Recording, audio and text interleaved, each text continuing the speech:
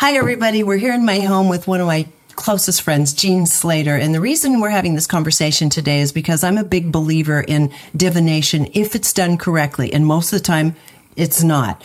And Jean, I consider to be perhaps the most profound person on the planet in really putting the protocols together to ask the right questions. If you don't ask the right questions, you're not going to get the right answers. So without further ado, Jean is sitting right next to me. Thanks for coming over this Sunday morning, Jean. It's a pleasure. I'm happy to be here and talking about one of my favorite subjects. Oh my God. I mean, you wrote the original book, Hiring the Heavens, which was a wonderful little book. Was it by New World Library? Yes, it was. By New World Library. And it just, Oprah, a lot of people read it. It was just an amazing little guide to how to tap into your intuition. But you've taken it so much deeper over the years, where you're offering very extensive, deep courses on using this for life coaching and a number of things. But part of it, where you've kind of landed with it, is the notion of transcendental intelligence. So describe what transcendental intelligence is. Yeah, well, this was a term that was actually given to me by my higher guidance. I was sitting out on my porch one morning and thinking about, okay, what is this where we tap into this something beyond our intellect?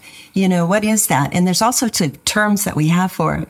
We think of sixth sense. We think of intuition. We think of, you know, even God, source, angels, guides. What is this something beyond the intellect? And I was actually asking for a term that would be neutral enough that it wouldn't have a charge to it. You know, some terms like God, people don't want to use that word. Right. You know, when they say the universe, they don't want to use that word. Or angels, that's got too much baggage behind it. So I needed a neutral term. So I'm just sitting there in my meditation. I asked, well, what term could I use? And they said transcendental intelligence. And I thought it was brilliant. It is brilliant. Yeah. Yeah. You know, we've got our IQ. Right. We've got our EQ. And now we've got our TQ. Right. Yeah. And we need to develop this because this is actually your greatest untapped resource. You know, it is an aspect of yourself that we rarely talk about. All of our time growing up is spent increasing our intelligence, the logic mind, right? We're not taking a lot of time to explore this transcendental intelligence and raise our TQ. Absolutely. It's just not taught. So we already understand the need for it, which is if you're going to try to have a life that makes any sense, you've got to be listening to a higher part of yourself, right? And so you're looking at the access points, the bridges in between. And you say the idea is a lot of people are really intimidated by their intuition and they try things, they give up really quickly. Why is that? Well, we've all heard stories of near-death experiences where someone comes back from being dead and now all of a sudden they're changed and they're clairvoyant and they're psychic and they're able to channel voices. And or we've heard of people that are just born with that psychic gift. And so if you're not one of those people, you think to yourself, well, I can't be intuitive because I wasn't born with the gift and I just, you know, I certainly don't want to go through a near-death experience. So it feels intimidating. But what I want people to know is this is a gift that is available to everyone. And we simply need the tools, to know how to access this information. And second, they often become disillusioned because if they do try to explore through divination tools or intuitive tools, they can become disillusioned because they get information that turns out to be incorrect. Yeah, bogus, you know, or, you know, they just feel like nothing's coming through. They're completely blank. And so they give it up and they say, well, that's not for me. I'm not intuitive. Well, the reason that happens is because they don't understand how higher guidance communicates. I agree with that. And they also don't ask the right questions. I mean, that's the thing about the way you develop protocols is that they're so specific that you literally have to trap your own mind into telling the truth, your own higher mind into telling the truth, because it's kind of like a check and a cross check, right? Absolutely. And I do that. I'll ask it one way and then I'll ask it the other way. And I'll make sure that I understand what I think I'm being told. Yeah, because that's the big one. Does he love me? Does he love me not? A lot of it's like pulling daisy petals for a lot of people. And of course it's not. Yeah. Now this is kind of controversial, I think. As you say, everyone says all of the answers are within, right? Yeah. And what you say is that is not true. It's not. Well, it's not that it's not true. It's entirely misleading. It's misleading. Okay. Yeah. So let's talk about why that's misleading. Because most people think, wait a minute, I have heard that for the last 20 years since I've been studying metaphysics. All the answers are within. No. Well, yes, you have all the answers within, but I'm going to go on to say that you can't get to them. Yeah. And the reason you can't get to them using your mind, your intellectual mind to get to them is because we are so conditioned. Your thoughts are not your own. You think that they are, but they are not. You're so conditioned by society, by your parents, your peers, by certain stories that you've heard, and you think this is your reality, but it's really not. And you need to have a way to get outside your mind, out of your head, right, to get that higher view. I was watching a YouTube video by Dan Simon, I believe is his last name, and he did this really famous experiment called the missing gorilla. Have you ever seen it? Oh, yeah. That's amazing. Yeah. So real quickly, it's about an experiment that was done where an audience is asked to watch a group of 6 people passing a basketball amongst themselves. 3 are wearing white T-shirts, 3 are wearing black. And the audience is asked, only count the ones that the basketball being passed between the white T-shirts. Now, while they're running around in a circle, passing the basketball, and you're intently watching how many times the basketball is being passed, a gorilla walks into the middle of the circle, right, thumps its chest, is there for a total of 7 seconds, and then walks off. Afterwards, they ask the participants, the audience, did you see the gorilla? And only 50% of them saw the gorilla. This is what life is like, What happens is that our viewpoint is so limited. Daniel says that if you hold your thumb out, you see everything else around you, but what you only can focus on is about the size of your thumb. Mm-hmm. And that's your viewpoint of life. And so here it is, you're trying to get to your truth. You're trying to get to your answers. But if your viewpoint is so limited, and on top of that, your thoughts are not your own and they're conditioned by what society is saying and what your parents are saying and all of that sort of thing, then how is it that you're supposed to reach your truth? You can't. And when I'm working with clients, this is what I see over and over again. I'll ask them certain questions like, well, why do you think that's happening? And they'll come back with a canned answer, something that they've heard before, something that maybe sounded good, or worse, they'll believe they tend to think that it's all their fault and that they're going to blame themselves that what's going on is because of some deficiency on their part. Mm-hmm. When you get outside the mind and go to a higher view, you receive the absolute truth. And at times, it is so astounding that it will just take your breath away. You'll feel the truth of it ring through your body, almost like a sound wave, and you'll know that that is the truth, but you couldn't get to it on your own. And what is that saying that if you try to solve a problem with the same logic that created it, you're just spinning your wheels, right? Mm-hmm. This is why it's so important to get a higher view. Because I think there's a misunderstanding that people, do not understand for the most part. Most people don't understand. They think that their conscious, as you say, their conscious thoughts are their intention. They're trying to dedicate themselves to their intention without taking into consideration what the soul is wishing to do. The higher part came here to do something, to learn and to grow and to develop and to contribute. And the conscious mind isn't necessarily attached to that. It's more attached to creating a life that they enjoy, that's beautiful, that has ease to it. That is not the intention of the soul at all. And it puts us in immediate kind of almost like a cognitive dissonance within ourselves between this part that's trying to work through us and then the conscious mind that's working counter to the other part, right? Oh, yeah. So if you ask somebody, well, what is it that you want to achieve here? What are your goals? Well, I want to be making X amount of money with ease, and I want to have this kind of a lifestyle and everything. They describe a lifestyle that's all about ease and almost like you're in that everything just comes to you. And I think that's one of the misconceptions about the law of attraction, that if you just think yourself into attracting all this goodness into your life, that's where you're going to have a sense of happiness. Well, even though we profess that that's what we want, it isn't what we want. It's not what our deeper part It wants. isn't what we want. And we want a challenge. We want to have a sense of accomplishment. We want to know that what we are doing has purpose, that it matters, that we have to dig down deep within ourselves to find something that we never even knew existed and bring it forth, and we discover more about who we are and what it is that we have to give.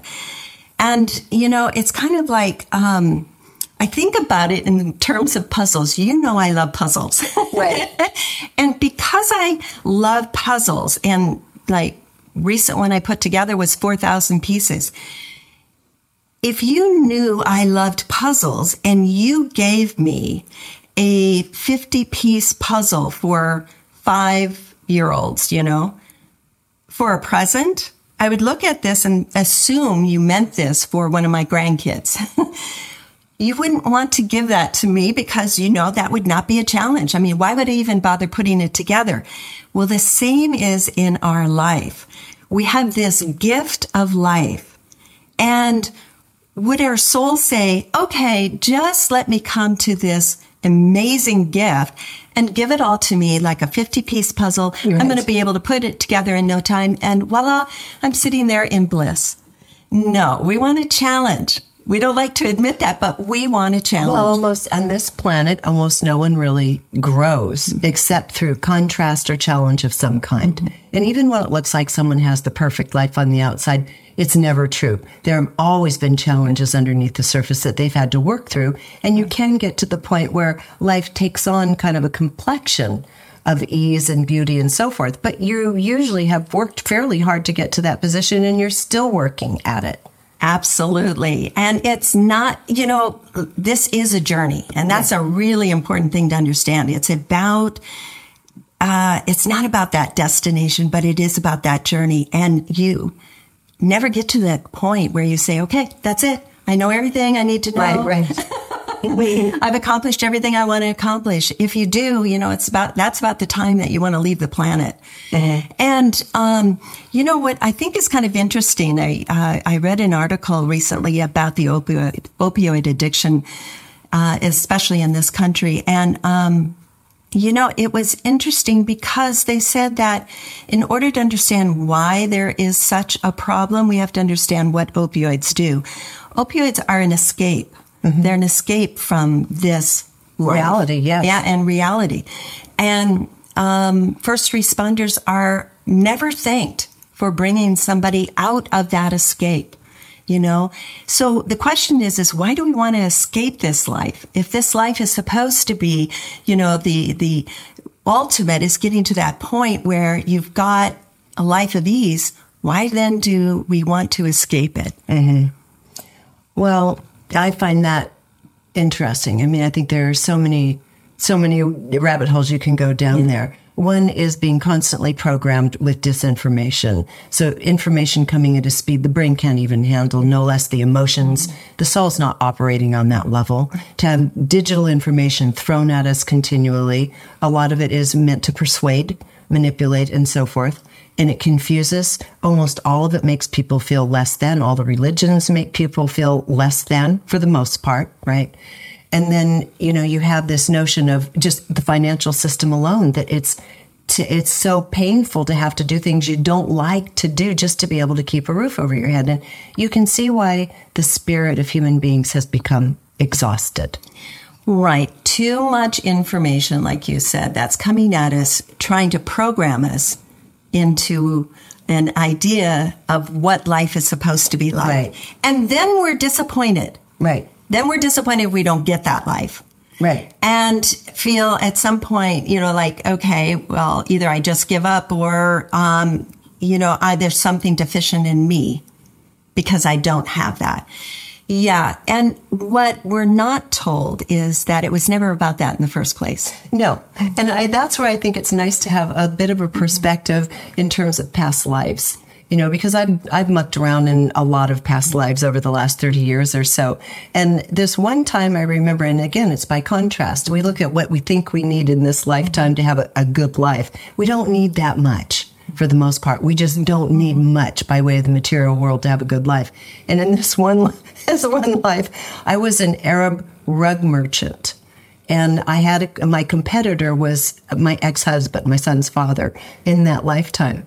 And we lived to cheat each other out of clients. We lied. We did everything we could to steal a client away from the other person. And so we went to the market each day, and that was our passion, and that was our joy. It was, you do what you have to do, what you're going to steal his purchase.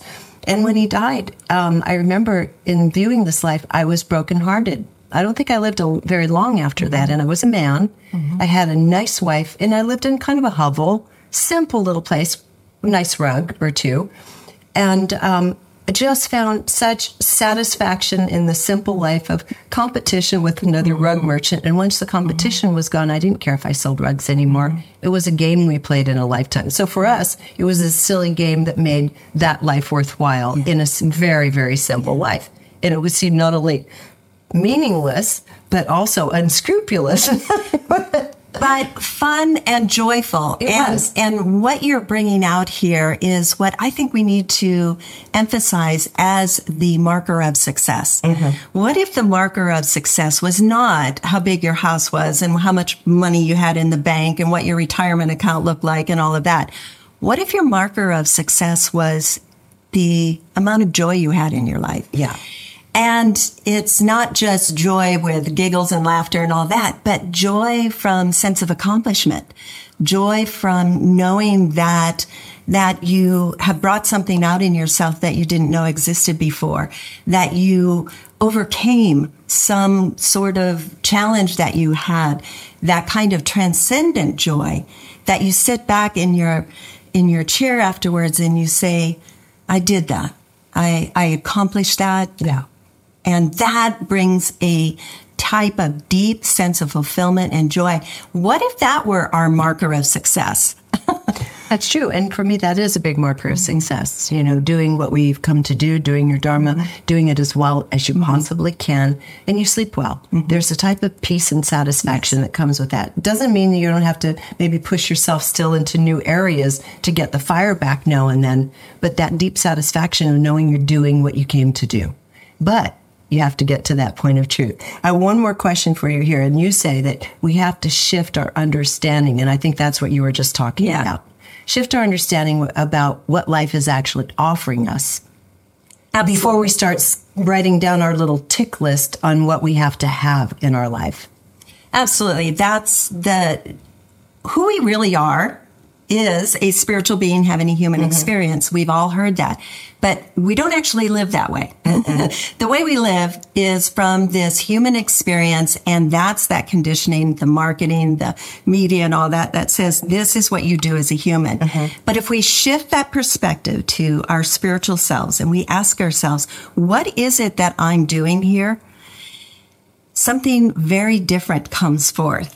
That's where we get into purpose. That's where we get into understanding that we are a creator. We are a creator of experience.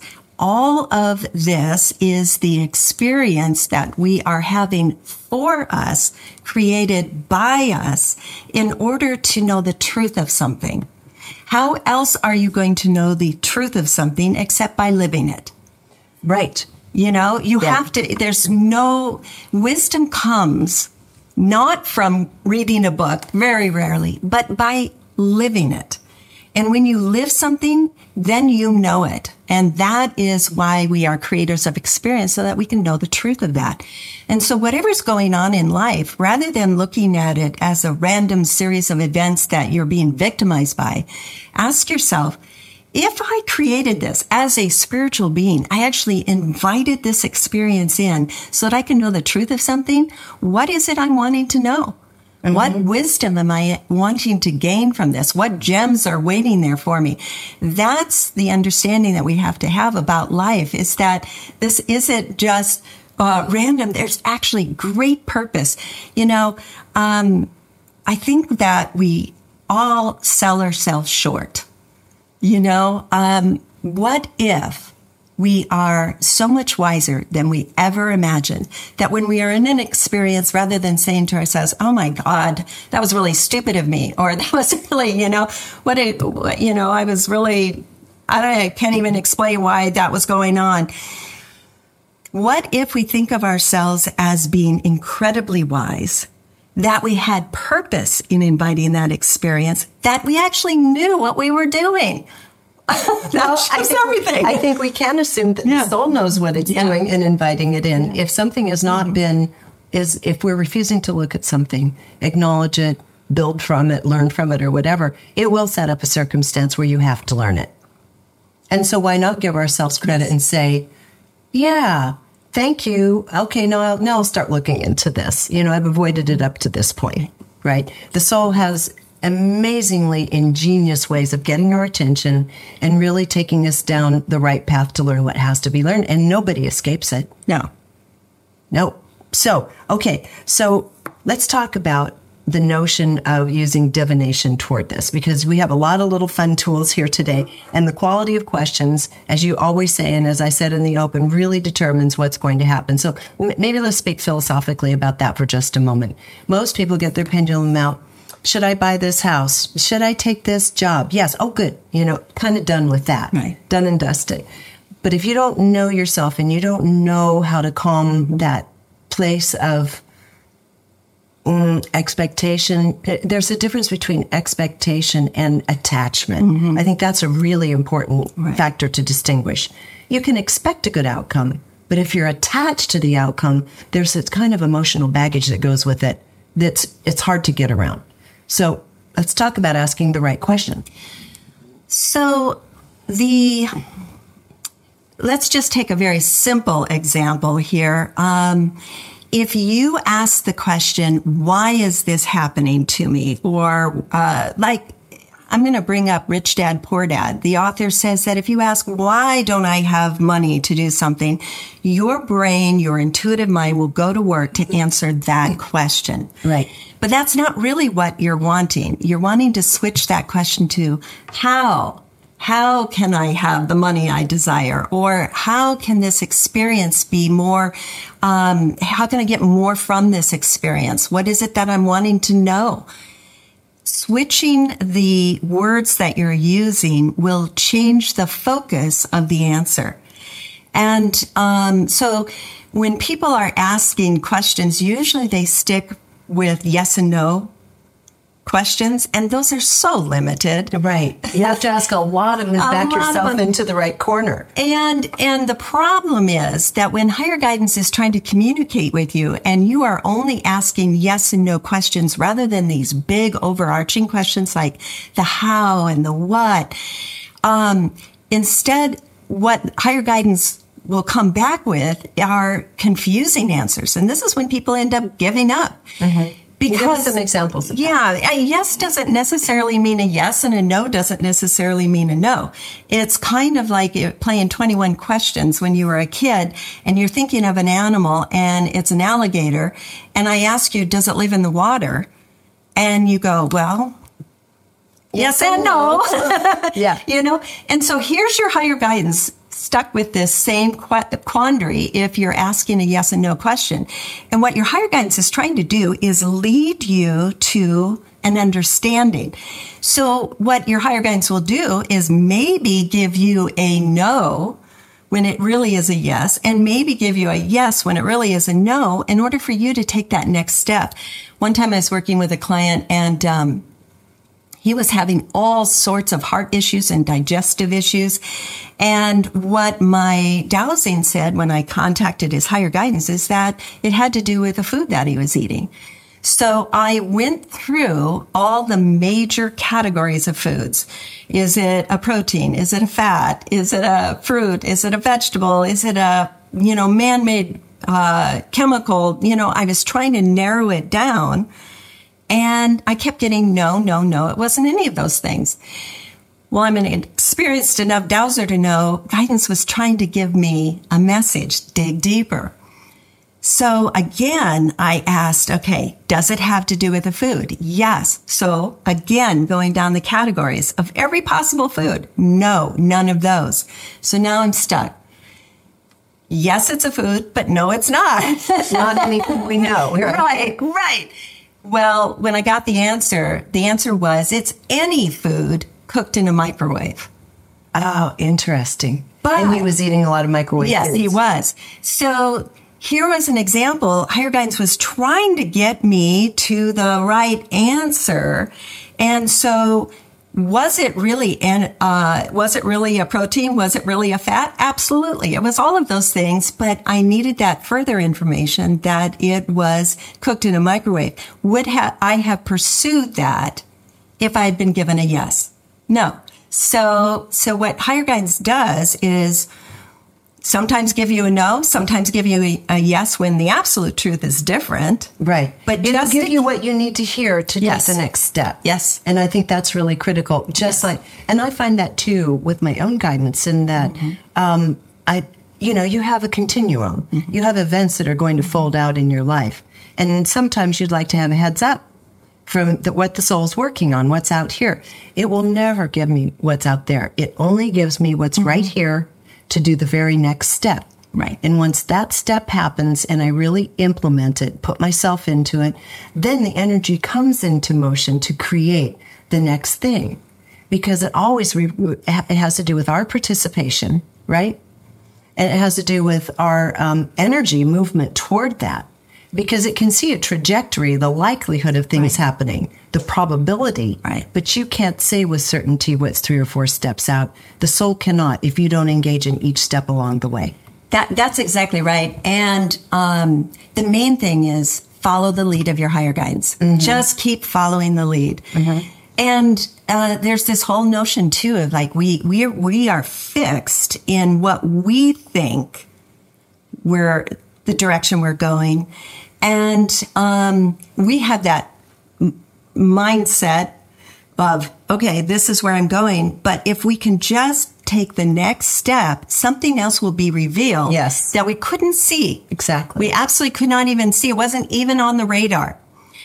One of the things that I do when I am working with a client talking about asking the right questions is get this higher view right from the beginning. And the way that I do this is that I liken it to owning a home. Mm-hmm. When you own a home, there's certain things that you realize you have to get fixed. You've got a leak in the roof. Right. Before the rains come, you've got to get that fixed. You've got some dry rot going on. You've got to get that fixed. These are priorities, right? And then there are things that you'd like to do cosmetically. They're not priorities, but you sure would like to do that because they're more fun. It'd be more fun and you would enjoy it more. You want to remodel your kitchen. Doesn't have to be done, but boy, you sure want to do it. But Regina, if you have a fire in the back room, all that goes out the door, right? Right. You have to get that fire out now. Otherwise, you're not even going to have a house to deal with. So when I tune in to someone's energy field, that's what I start with. Are there any fires? Mm-hmm. And the fires might or might not have anything to do with what their current issue is. Like somebody might be curious about what's going on in their relationship. And they've got a fire going on that has to do with some, health issue that they don't think is even connected in any way to their relationship. Right. And yet their guidance is saying, if you don't get that taken care of, you're not even going to have a body to deal with a relationship. So we have to get the fires out first. So I ask questions like, are there any fires? If so, how many? Where are they located? And usually when I look for something, I take the broadest and then narrow it down. So I start with all the subtle bodies. Is it physical? Is it etheric? Is it emotional? Is it mental? Is it spiritual? find out where this fire is located. If there aren't any fires, then we go to priorities. Okay, are there priorities? If so, how many? Where is it located? And we just kind of go down the list until we get to the time to look at cosmetics. Right. Okay. So that said, we need to forget about an objective truth, and that's what we're talking about here. Forget about what is an objective truth. You need to go with the truth of that moment that will inspire you to take the next correct action. Right. And that is a whole different thing. It is, and I have a story about that was just pretty astounding to me. I had been working with a client for quite some time, and her higher guidance said that it was time to divorce her husband. Now, rarely do I get such strong advice. Her husband had some addiction issues, and they'd been dealing with it for years, and higher guidance came in and said, it's time. Leave. She acted on that. She told her husband she's leaving. I'm done. That was the impetus that the husband needed to finally seek help. Now, here for years, she'd been asking her husband to get help. Never did it. But when she said, I want a divorce, then he sought help. And I'm happy to say that they are together still. Wow. So when she came back for the next appointment, higher guidance says, okay, now you can stay. So it was like she got the information she needed to be emphatic with her husband and say, I'm leaving. Now, what if higher guidance had said to her, just tell your husband you're leaving. Don't really leave. It was completely different energies. So you're told what you need to know to take the next step, which is what she did, which isn't the truth that she needed to leave her husband. What needed to happen was that her husband needed to have the impetus to change. She needed to do it with conviction. Yes. So that he believed it was true, so that he could have the impetus to change. Right. And this is really hard because people say, oh, my pendulum lied to me or my cards lied to me. No, they didn't lie to you. No. If you listened and followed that out, you would see the wisdom in them. And so now let's look at how to use these things wisely. Okay, we're going to start with our pendulums. Jean and I each brought our favorite pendulums. Mine is one that my mentor in life, Madame Valabovie, one of the wildest women I've ever met, gave me. Well, her family gave to me upon her death because they said I could have anything I wanted out of the estate. And that's the pendulum I was first exposed to the whole notion of divination with. And that's how I found out I was able to have a child. So she was given this back in the 1940s by a radionics specialist in Paris to find out about her kids' food allergies. So this is already about 80 years old at least. So that's mine, and I do it one way. Now let's look at yours and how you do your penduluming. This was actually my first pendulum. When I learned to dowse, they all said to, find a pendulum. And they said to pick out one that you were attracted to. Mm-hmm. So I happened to be at a dowsing convention where they had these vendors with lots and lots of different pendulums. I went through all of them, all the crystals and whatnot, and none of them appealed to me. And I saw this one, and I had to have it. And that's how you want to choose your pendulum. This is hematite, and hematite is very grounding. And what I needed at that time was something that was very grounding. Well, now this pendulum's too heavy for me. As I would imagine that one is. No, I choose lighter stones and such because it is so heavy. Yes. But when I use a pendulum, and I have a whole course on learning how to dowse, my philosophy is the less rules there are, the better. Do what feels right to you. Some people are taught that a counterclockwise spin is a no and a clockwise spin is a yes, and other people are taught up and down and horizontal as your yes and no. Well, the point is you're the programmer. First of all, there is no power in the pendulum itself. No power. You're the instrument. The information is coming through you, and the pendulum is nothing more than a meter that you're reading. So that's a really important thing to understand. And the other part is that you are actually the one moving it through a tiny little micro muscle twitches. Exactly. Yeah. So you can program this muscle what you want to see as a yes and what you want to see as a no. Mm-hmm. So when people mistakenly think that, this pendulum has some kind of mystical power, it doesn't. It's just you.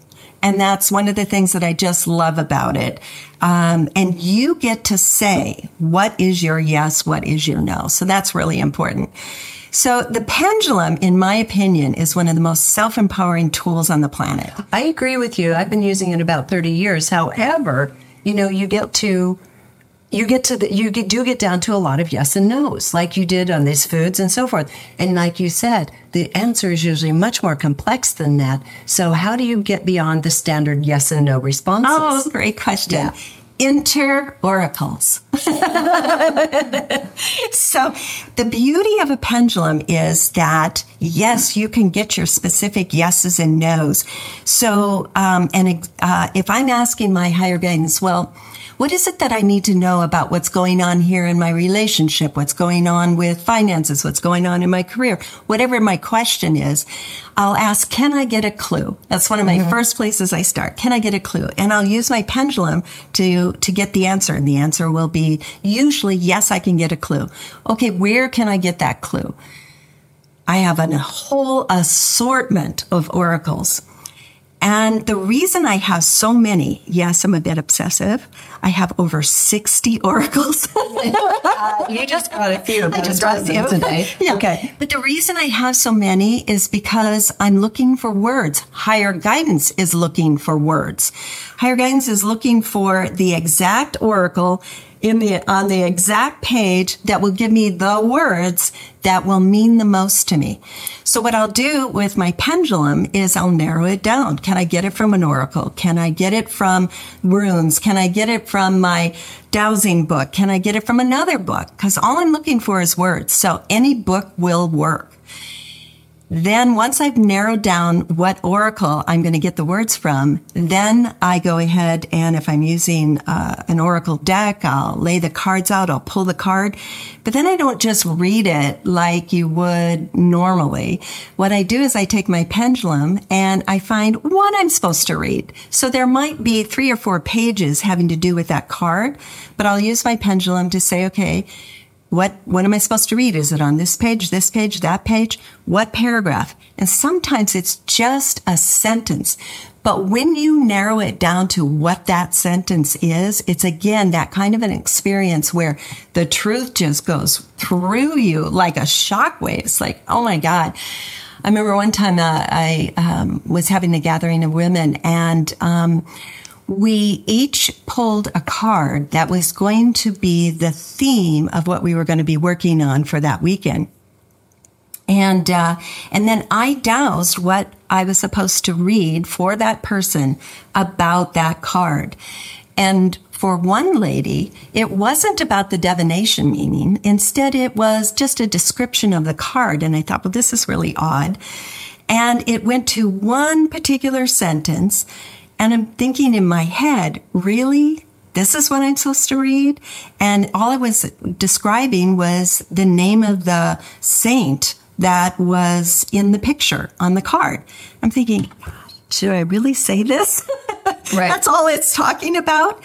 So even with my head, I put my head down. Away I did. So, but I read it to her and then I looked up and the tears were streaming down her face. She said that 2 days prior, she had had a reading where this psychic told her who her guide was, the name of her guide, and she discounted it. Oh. And there it was. That's I was validation. Repeating it to her. It's fascinating, and because your subconscious and your higher mind and soul are so much more clever than the conscious mind. This is the dumbest bit for the most part that we have. It's great to get through Earth life, but it's not the most intelligent part, right? It's so limited. Yes, very limited. And these incredibly creative solutions are there all the time. And I'm going to give one example of something where I didn't have any divination tools with me. I was in a very awkward situation in Canada, in Vancouver, and the person I was supposed to meet didn't show up. And I thought, wow, what's going on? I'd just flown in and everything. It was awkward. So I went to the Chapters bookstore, New Chapters bookstore, I guess, no Chapters. And I was just wandering, and I thought, well, let my hand be my divination guide. I thought, if there's a message for me in this store of books. And so I used my hand and saw this one book of tables. Table of books. And then I ran my hand over it until I started feeling heat and energy coming out of a book. I picked this book up randomly. I opened it to a random page, and it told me this story about what happened, what this person was up to, which was duplicitous, right? And I found out about 5 hours later, that's exactly what the situation was that I was completely unaware of. And so in this case, my being dialed in, the message was in a book, open it up, and it was just like that, without any tools. So like you say, you're the tool anyway. It's that these little guys can help us quickly access the information without having to rely on something as wild as going to a bookstore and having something fall off on the floor in front of us or something. Right. That's an amazing story. And what that confirmed for you is that you truly are being spoken to. Oh, yeah. You know, people will feel skeptical. They'll say, well, if I'm going to pull a card, that's just random. Seriously? How is that really some kind of divination? But what they're doing is they're limiting their experience to in human terms. Right. Which would be random. But let's get back to who we really are. We're a spiritual being, okay? Right. And from that point of view, it is not random. In fact, I have pulled the same two cards for the same question over and over to the point where I ran the statistics, and the probability of that happening was something like 1 in 73 million. You know, there will be no doubt in your mind that you are truly being spoken to. So I think part of it is you really have to have just a sense of calmness, fun, and faith going on here. Like, I'm just going to try this. And what happens is over time, just practicing, using your tools, you end up with the validation you're looking for. Then you can relax and say, okay, this is speaking to me now with confidence. Oh, yeah. And come from the assumption that your higher guidance really is trying to get a message to you. I recently had lunch with a friend that I hadn't seen for 7 years, and we did this little exercise where she discovered, or her higher guidance was able to tell her, that she had a very low degree of ability to ask for what she wanted. I saw the shock on her face because she prided herself on knowing what she wanted and being able to ask for it. And she goes, I don't think that's true. I think I do have the capacity to ask for what I want. And I go, okay, let's pay attention to what's really happening here. It's always about a communication. Your higher guidance is trying to communicate to you. So if we were to put you on an absolute scale, how do you rank for your ability to ask for what you want compared to, the majority of people? Maybe you're way, way high. We're not on an absolute scale here. Your higher guidance is trying to communicate to you. So if your higher guidance wanted to get your attention and say, hey, there's an area of your life where you're not asking for what you want, what would that be? When I shifted that, you could see the wheels turning. I got a beautiful email from her just 2 days after that and said, I took that to heart. And I could clearly see where I was not asking for what I wanted. And I can't tell you how good I feel about things now. So that's it. It's like, and that's why, again, people get disillusioned because they think, well, I'm not being told the truth here. It's a communication. What is it that your higher guidance wants you to know? And again, we're looking for words. First time I taught my son how to dowse and how to pick from a tarot card. He was going into high school, and I said, well, here's how you do it. Just think of the question that you want to ask and then pull a card. Just lay the cards out. Don't think about it. Don't get your mind engaged. Just pick a card. So he did, and he read the answer, and it was so profound. It was just exactly in answer to the question he had. And then the skepticism came in. My little 13-year-old sat back and said, but Mom, if I ask this question again, I'm going to pull a different card. It's just, yeah, sure. And I'm that's just making natural. it. Yeah. That's natural. And I said, well, that's probably true. And if you pick a different card, it's something else your higher guidance wants you to know. So let's just try it again. So he put the card he drew back in the deck, shuffled them, asked his question, laid the cards out, drew the same card. He threw it down. He goes, okay, now that is freaky. And that is how it works. So just to give people an idea, we're going to take a look in a second here at some of the different divination decks you have and books you use, because I see one from a dear friend of mine too.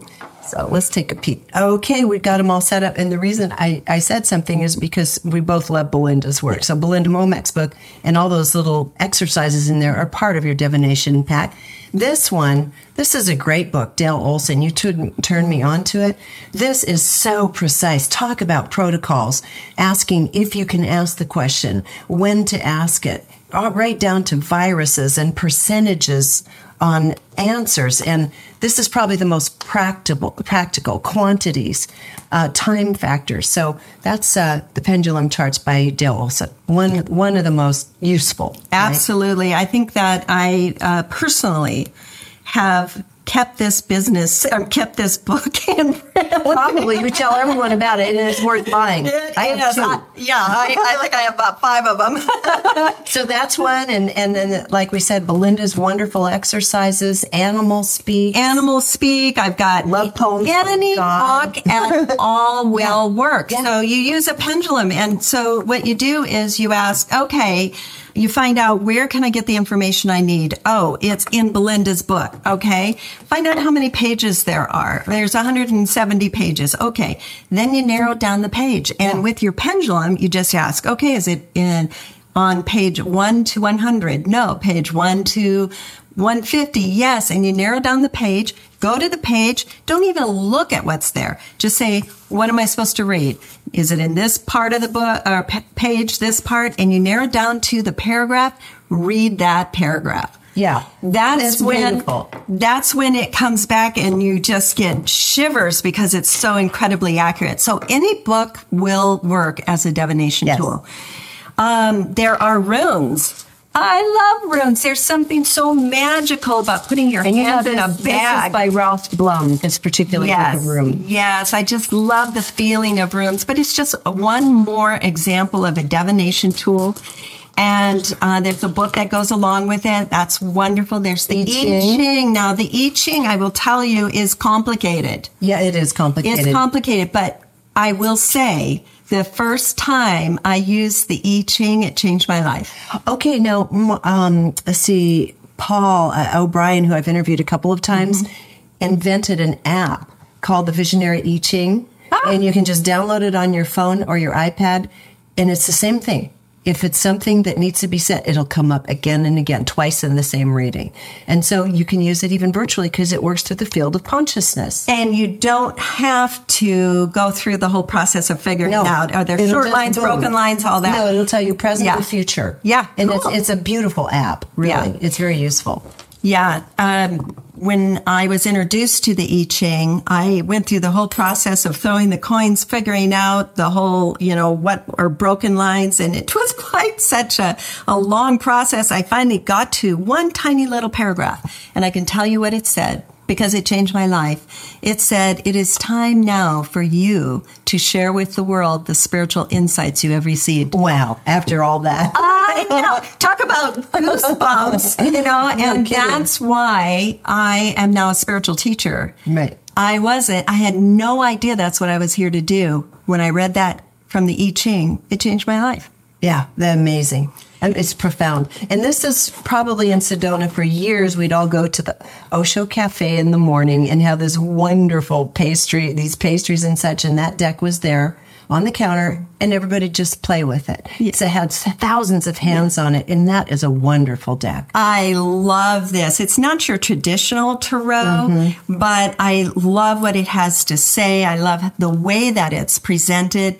I love medicine cards. These are incredible.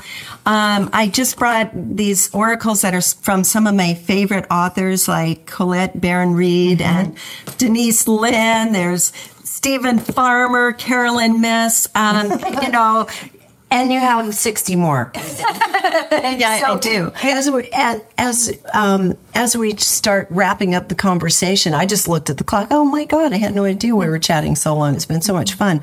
Any final thoughts on how we can use these to make sure we do not let ourselves down by deceiving ourselves? Because that's the biggest one. Yeah. So then you lose faith in the whole process. You do. The pendulum, again, is another great way to get verification.